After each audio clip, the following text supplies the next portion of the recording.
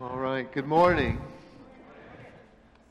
Well, some of you might have seen the email or on the website.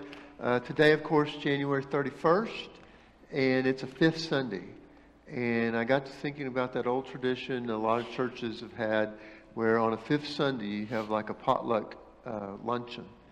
Well, of course, because of COVID, we're not doing the potluck luncheon. But I got to thinking about a potluck sermon, okay? I actually even thought about potluck music, but Don wouldn't let me do that. The very nature of potluck is you don't know for sure what you're going to get, okay? I never will forget, I was pastoring a very small church out in West Texas, and we had a potluck meal, and truthfully, nearly every single person brought a green bean casserole. It was so bad, we had a 1-year moratorium on green bean casserole, okay? Because that was it. Yeah. So you never know, right? And so we thought we would kind of do it this way. We're going to do some questions and answers. And then I'm going to do a short little homily to kind of bat cleanup, you might say. And so we've been soliciting questions on the internet this week. We're going to do a few of them. We don't have time to do all of them. And I hope I can try to answer some of those on the internet this coming week. But it's been fun and it's been interesting. You have this story that John just read that is this unclean spirit that is in the synagogue. And someone emailed me and said, is this an exorcism? Is Jesus an exorcist? Yes, he is. And yes, that's basically what this is that's going on. Sort of defies your sort of stereotypical understanding of sweet Jesus, and also defies that kind of Hollywood understanding of what an exorcism is. It's so easy to pass over things. You know, these two are yelling at each other. Jesus and the unclean spirit are yelling at each other. You don't really think about Jesus in that way, but that's what's going on. And so what's also interesting to me is that at least in this story, the man with the unclean spirit, the story really doesn't seem interested in him in particular. You don't know if he's a man of faith or not, or who he is, not his name. You don't get any of that, just that he's this unclean spirit in him, and Jesus confronts him. What you do get is a lot about authority. This teaching with authority, this power with authority. And so that's really kind of our first question. What prepared Jesus to speak with authority? I guess earlier I didn't think about this quite right. What prepared Jesus to speak with authority? Jackie, you talked about that, but then I think I also talked a little bit about how. What? Yeah. Yeah. Okay, I'll do both so that you don't have to. I'll answer this question thoroughly. Okay.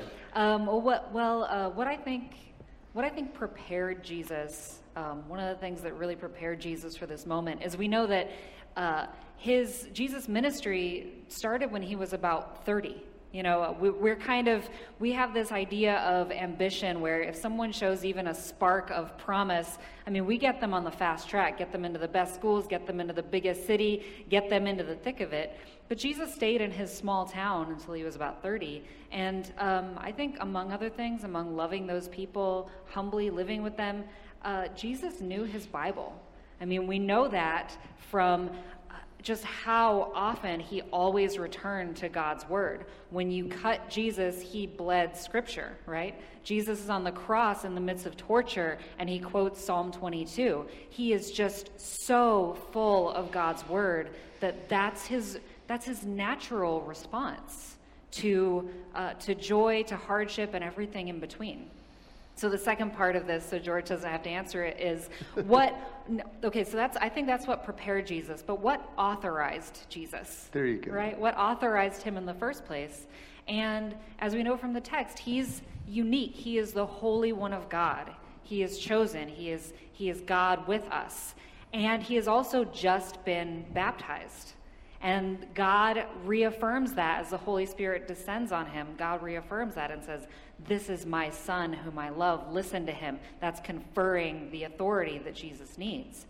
And what George will get into it later, that we're also authorized in our way as well. But so maybe the Christmas story is just that. It's an attempt to explain why Jesus has a very unique and particular authority. The virgin birth, the baptism is a unique baptism where the Holy Spirit comes and you hear this voice from God. Maybe the time in the wilderness is preparation, certainly. The testimony of John the Baptist, I think all these things are kind of leading up to tell you the unique authority that Jesus is giving, when you say, I think. Sure. So then this unclean spirit, which you encounter that throughout the Gospels. Sometimes there's similar stories where it just says demonic, right? The guy across the lake in the Gerasenes. Okay, Chandler, what do you tell us something about this unclean spirit? What do you think that is, or what do they think the Bible thinks that is? Well, I'm a modern human, so whenever I encounter something I'm not really familiar with, such as impure spirits, I go to try and figure out what do they actually mean. So in that regard, I'm a Greek geek. So if you know anything about the New Testament, you know that it was written in a language called Koine Greek, which is not fancy Greek. It's more of the common tongue of Greek. So there's a couple translation variants and etc. And so I looked up the word. What is an unclean or impure spirit, as it said in the text? And the word is akathartos, which literally translates to impure, foul, dirty. And the root word for that is, I have to remember to look this up, is katharia, which means to cleanse. So the way to understand what this thing is to understand that it is something that is not supposed to be in that space. It is something that needs purification. We get our word catharsis from this Greek word, and that basically the definition of catharsis is purification for the means of renewal. And I love that definition, because typically when we talk about purifying something or purity, we do it for purity's sake. We want something clean so that it's clean. But this definition is referring to the reason why this man or this spirit needs to be cleansed is for its own renewal, for its own growth, for its own movement away from its foulness towards cleanliness. It's a much kinder way of understanding this impure spirit. Not so much as just the adversary like we think of with Satan, but this is a person who is in pain and needs help and is defying Jesus in his pain. And so Jesus confronting this man, it's not so much this screaming, shouting match, which it is, but it's for the sake of renewal, which is very odd. And you really don't get that unless the intricacies of the word, akatharsis, kind of come out. So I shared this at the earlier service. Someone sent me an email and said, can you name an example of an unclean spirit today? And I said, yes, Congress. Which, yeah. They said, which party? I said, oh no, I'm an inclusive kind of person. Everybody, right? All fall short of the glory of God, right? But more seriously, I don't know that evil is an exact synonym in this exact story for unclean, but definitely Jesus is encountering evil in his ministry. Opposition. And so maybe a way to cut to the chase is just to say, is there evil in the world? And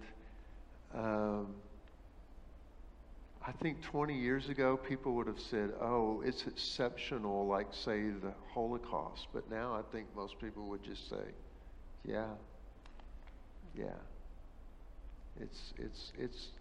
It's real. Without getting into splitting hairs over what that is exactly. So this unclean spirit, it's interesting. He says, I know who you are. You're the Holy One of God. The congregation's not sure who Jesus is, but the unclean spirit is. And so how did this unclean spirit know that he was the Holy One of God? Jackie? Well, one thing that Don brought up, this week when we were talking about the scripture is that Jesus teaches as one with authority. He teaches like no other. And who knows if this unclean spirit had been in the sanctuary before without feeling threatened, or if he just showed up this time, or what. But this unclean spirit reacts violently to Jesus' presence and Jesus' teaching. And I think that's the other part of the question is, how do we know he's the Holy One of God? And one of the ways that we know is the response to him. If you look throughout Scripture, people don't really have a lukewarm response to Jesus. Nobody in Scripture goes, well, how nice. He's just saying be nice to each other. They either lay down their lives for him or they try to kill him. And I think that's kind of, say whatever you will about this unclean spirit, they've got one thing right. This is the Holy One of God, and there is a violent reaction against his authority in that moment. I was saying earlier that if you're in leadership, it's very dangerous to say that any pushback is because I've been pure and committed to the truth. That's not exactly right. But the other way around, when you do stand firmly on your principle, when you do stand firmly in the truth, there will be pushback. It's not a matter of if, it's a matter of when. Well, we were talking earlier about fruits. How do you measure fruits? I think just everything Jesus is about, it's about setting people free, healing, which is setting people free. Whatever healing is going on, that's the gospel. And then that's Paul's argument later, I think. If this is creating bondage, you're going down the wrong path. If this is creating freedom, grace, love, then this is the work of God. It's interesting to me that this unclean spirit is in the congregation, and no one's shocked that this unclean spirit is in the congregation. They're shocked that somebody does anything about it. And then they're not sure what that means. I said, what is this? What is this? It's just fascinating to me. Jesus messed with our unclean spirit. Yeah. He's been here forever. Oh my gosh. So someone asked this, why was it important to remove an evil spirit to prove Jesus' quote power, unquote, instead of having Jesus perform a work of extreme love? Chandler? Well, we didn't do this last time, but let me pose a question to that question. If Jesus is a healer, as we read through the scriptures, why does he receive pushback for healing? Healing in and of itself is a good thing, right? When you go to the doctor, you praise the doctor for healing you. You don't get mad when he actually does his job. So why do we see Jesus as he does these miracles of healing not only this man, but the paralytic in chapter 2, the bleeding woman in Mark 5, and so on through the rest of Mark? We see that the opposition that Jackie was talking about grows and grows. Why is that? Shouldn't healing always be a good thing? Why does it receive opposition? And so, in answering that question that we were presented with, it has to do something beyond just the body. And it has to deal with the social. It has to deal with how we are in community with one another. So the question that was asked was, why is it important to remove an evil spirit to prove Jesus' power instead of having Jesus perform a work of love? Well, that kind of phrases Jesus as this sort of either or thing. He's either doing powerful acts that are kind of getting people mad, or he's doing loving acts, right? So think Jesus flipping the tables at the temple. That's a very classic text where people bring it up and say, Jesus is pretty mad there. That's not love. That's not the Jesus I know. I only know the Jesus of healing and compassion. But let's reframe it in terms of that other question, which is, why did the healing piss people off too? Sorry, but shouldn't have said that, but Improv. why? We'll edit that out. Yeah. Why did the healing upset people? It is because of what the healing did to the person. This exorcism that Jesus performed is, in fact, an act of love in power. Because at the time, people who were seen as ill, mentally unsound, disabled, think the paralytic later in chapter 2, so on, these are people that are not only bodily harmed, but socio and economically harmed as well. The Palestinians at this time were under the thumb of Roman authority. And the way that they made their wages usually was by labor. If you are ill or disabled or temporarily out of work, your livelihood is gone. And so these people are ostracized not only bodily, but socially and economically. They are seen as less than. They're seen as outsiders. And yet Jesus chooses them and says, you are the person that I will bring back from the brink. You are the person who is on the outside. I will bring you back and make you the source. I will show you that you can be the center of miracles. If that's not love, I'm not sure what is. I was thinking about that since the first service, that I think it was Bishop Desmond Tutu who remarked on the differences between helping someone out of a river who's drowning in a river, which is a worthy thing to do. There's a difference between that and asking, why do people keep falling in the river? We're helping all these people out of the river. Let's go upstream and see what the heck is going on. But that's the work that really gets you in trouble. Yeah. And so Jesus does these acts of mercy and these acts of kindness, but in doing those and in other things, he's pushing on harmful exploitative economic systems, and he's pushing on the political apparatus. And those are the things that get him killed. He keeps pushing. Had a bishop that one time he said, I don't mind getting persecuted, but I do mind getting persecuted for righteousness' sake. In other words, you do the right thing and you still get persecuted for it. If I'm the one with the unclean spirit and Jesus comes and sets me free, then that feels like an act of love, right? Love is a verb, is the old DC Talk song. And particularly in Mark. Jesus is a man of action. Immediately is Mark's favorite word. Immediately Jesus did this. Immediately Jesus does that. Jackie, I don't think we got to this one. What does it mean to love someone when that person is destroying themselves and those around them? That's hard. It's easier to answer that question in terms of how we usually respond, which is in an unhealthy way, which is to kind of get tangled up in, we've all either known or been involved in like a codependent thing where I need you to need me and I'm going to get involved. And another remarkable thing about Jesus to me every time is that he knows exactly where he ends and other people begin. And so he's able out of that firm foundation to help people without ever enabling them or encouraging whatever's going on with their mess.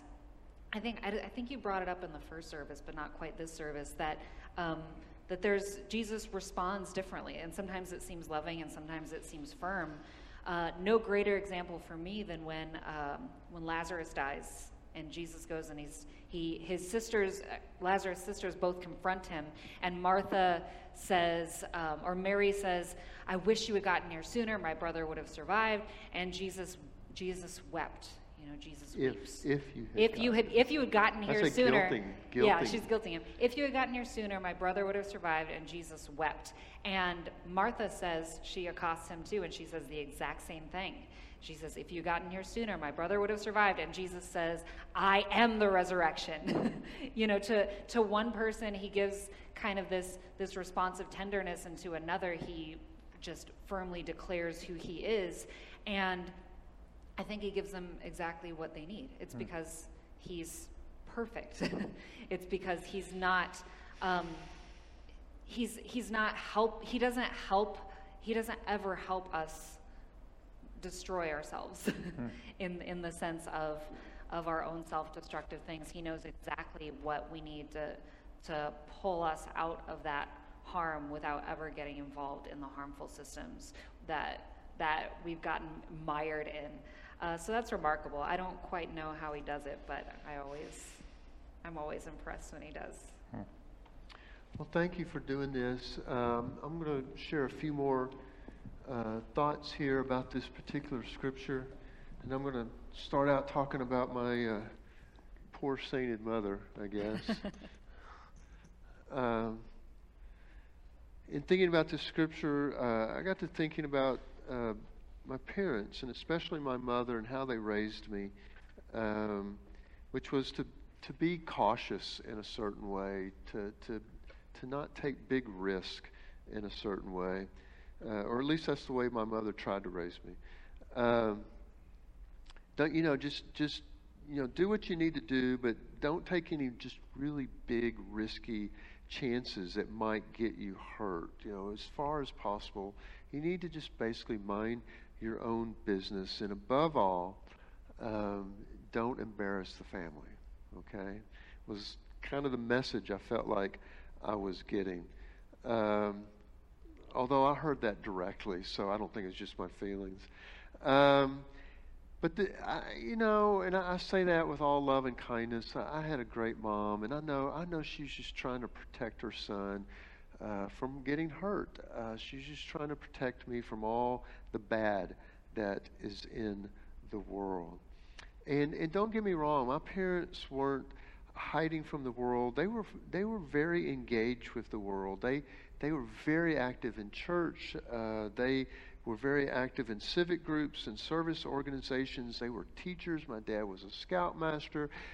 Very much a big part of their life was helping the world to be a better place. But there was a limit. You help the world be a better place, but don't go so far out that it's really going to cost you, and you really could get hurt. I mean, for example, you can believe in the principle of civil rights, and you might donate money to a civil rights group, but don't go down to that demonstration, because you're going to get tagged and labeled and hurt, and you're not going to change anything, right? You can believe in the idea of racial equality, but do not date girls of other ethnic groups or races. You're just going to get hurt. You're not going to change anything, and you're going to embarrass the family. Okay? So, God blessed my mother, and from time to time, I did things that worried her and irritated her and challenged her, because I just wasn't quite wired that way. Most of the time, I just didn't tell her what I was doing. Okay? And so it was interesting to me and ironic that when I told my mother I was going into the ministry, she basically, it gave her some relief, because she thought I was going into this safe, protected kind of profession. And it sounds like it, right? Church work, that's safe, right? That's this safe place to live out your life. And so I never really told my mother what it was really like. Maybe I should have, but I just never told her what I kind of wanted to tell her, which was, Mom, my life was safe until I went into the ministry. Okay? It wasn't until I went into the ministry that I found myself sitting in a jail cell giving communion to a guy that had murdered his wife. It wasn't until I was in ministry that I was doing worship service for women who were in a halfway house and transitioning out of prison. It wasn't until I was in ministry that I began to try to help women who were in the throes of domestic violence. It wasn't until I was in the ministry that I was before judges and district attorneys pleading for leniency for people I was trying to help. It wasn't until I went into the ministry I found myself working in a hospital where there were weekly bomb threats, visiting AIDS patients, working with the homeless, etc., etc., etc. It never felt that safe in certain times. But on the other hand, she was right at times. Maybe even a majority of the time. Quite often, it feels like the church is kind of a bubble, kind of this little safe cocoon, this place where I'm surrounded by love and affection and support, and that's good. That's okay. The church should feel like a sanctuary of protection and love and support. It should feel that way. But maybe just not all the time. If that's the only thing we're doing, maybe we need to think about that. Just being in a safe place. Jesus is teaching in a church of sorts, a synagogue, and there in the congregation, as we've been talking about, is this man with an unclean spirit who confronts Jesus. Jesus likewise confronts this unclean spirit, an evil spirit, we might say, and he casts it out. It says that Jesus had authority and power to cast out this unclean spirit. Now, as challenging and as somewhat perplexing as that is to post-Enlightenment modern people, consider if the opposite were true. What if there was an evil spirit in the church and Jesus couldn't cast it out? What if there was an unclean spirit and Jesus just chose not to do anything about it? What if Jesus doesn't have the authority or the power to deal with the evil in the world? What kind of wimpy, impotent Messiah would that be? And if the church can't do anything about the state of the world, what kind of religion are we at the end of the day? Are we just about being safe? Or are we being called to something more? But when confronted with evil, Jesus does have the authority, and he does have the power, and he uses it to cast out the evil. Say amen. Amen. Jesus has the power and the authority to cast out the evil in the world. Thank you, Jesus. But then here's where it really gets challenging. Jesus has the authority and the power to cast out the evil, and then after the resurrection, he gives the church that same authority and power and gives them the mission to go and to do the very thing that he's been doing. The church has the authority and the power to confront and defeat the evil of this world. That doesn't sound too safe, does it? When the evil spirit starts yelling at Jesus, it says something like, "What do you have to do with us?" It's an idiom that's a little hard to translate. You could accurately paraphrase it as something like, "Why do you interfere with us?" Or even, "Mind your own business." Jesus, what business is it of yours to interfere with us? Have you come to destroy us? Yes. And he does. Huh? So that leads to the question, what is the business of the church? What business are we in? And is it our business of confronting evil in the world?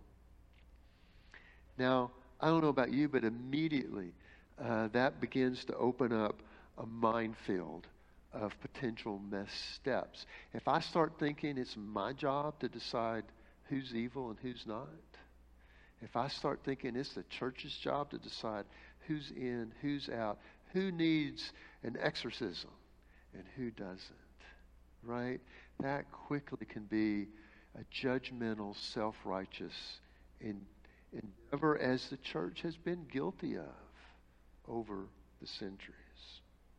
So how would you do that? How would you embrace that calling and yet avoid some of those major pitfalls?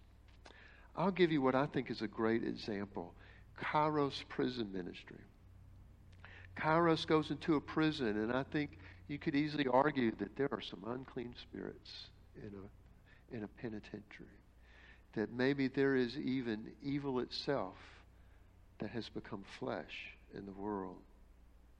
Kairos goes into this prison of unclean spirits and says, we brought you some homemade cookies, which is ingenious, really. Somebody hands you a homemade cookie, your defense shields go down, okay? It's really hard to keep those up when someone gives you a cookie.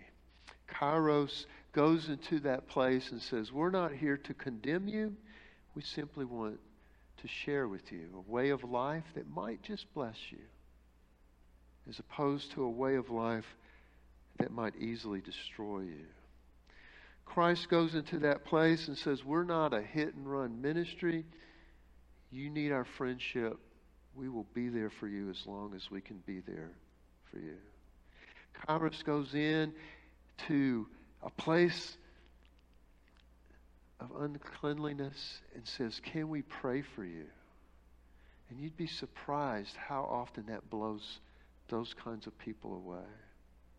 Because so many of them, no one has ever offered to pray for them.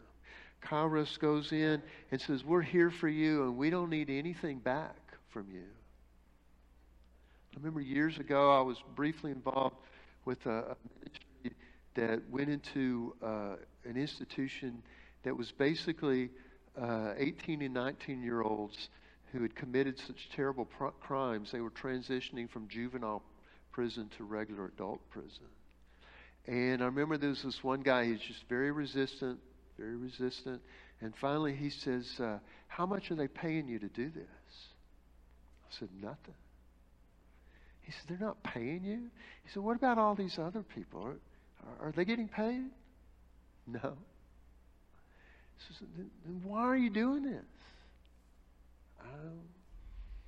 I think Jesus wants us to do it, so we're doing it. And he was in. After that, he was in. That you would come and do something for somebody and not want anything in return, that was a whole new world for them.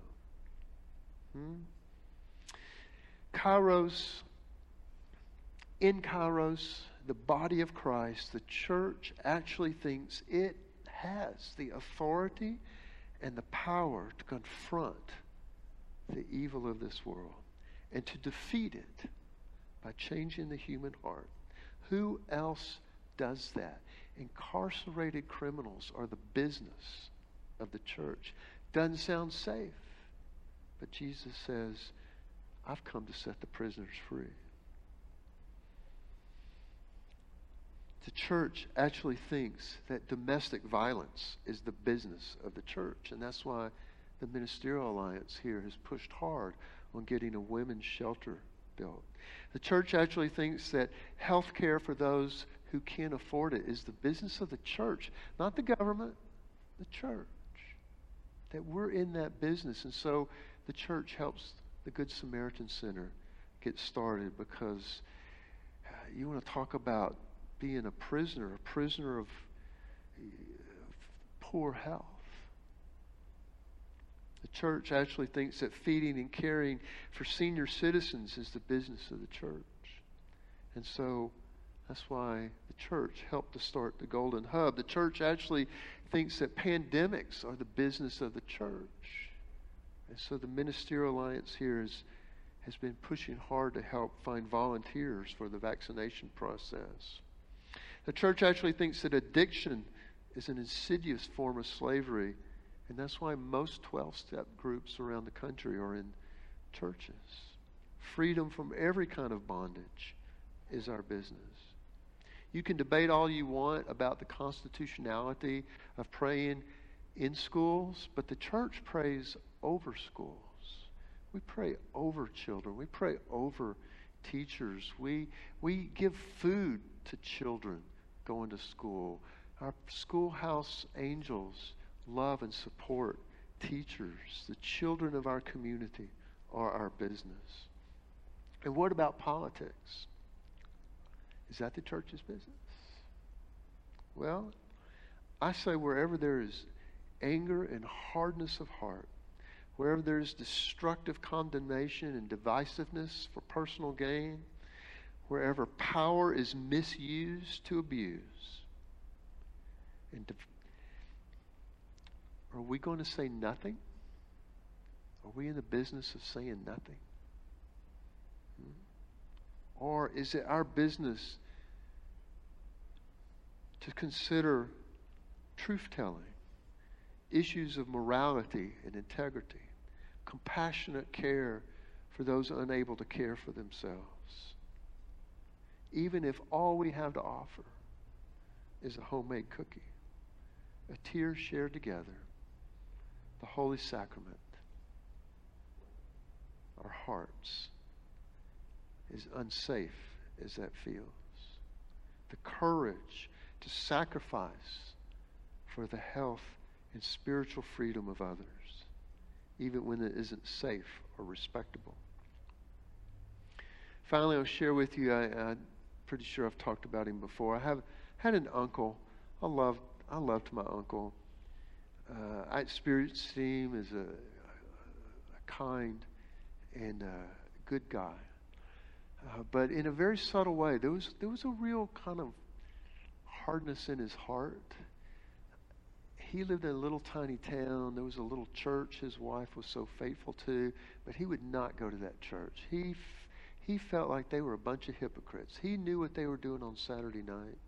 He wasn't going to go down there and be a hypocrite like them and sing those hymns when they were a bunch of sinners. And then he had a conversion experience. His life shattered into pieces. He literally, on his knees, gave himself to Jesus Christ. And there was a powerful but subtle change that came over his heart.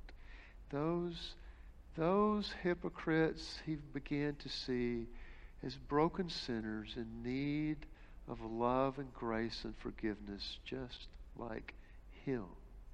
That he wasn't any different. And he began to do prison ministry. We are given the authority under the cross of forgiveness. We are given the authority and power through our humility of remembering that there, but for the grace of God, go I. And if I have received such undeserved love, how can I not share it with the world? That's who we are, church. Amen.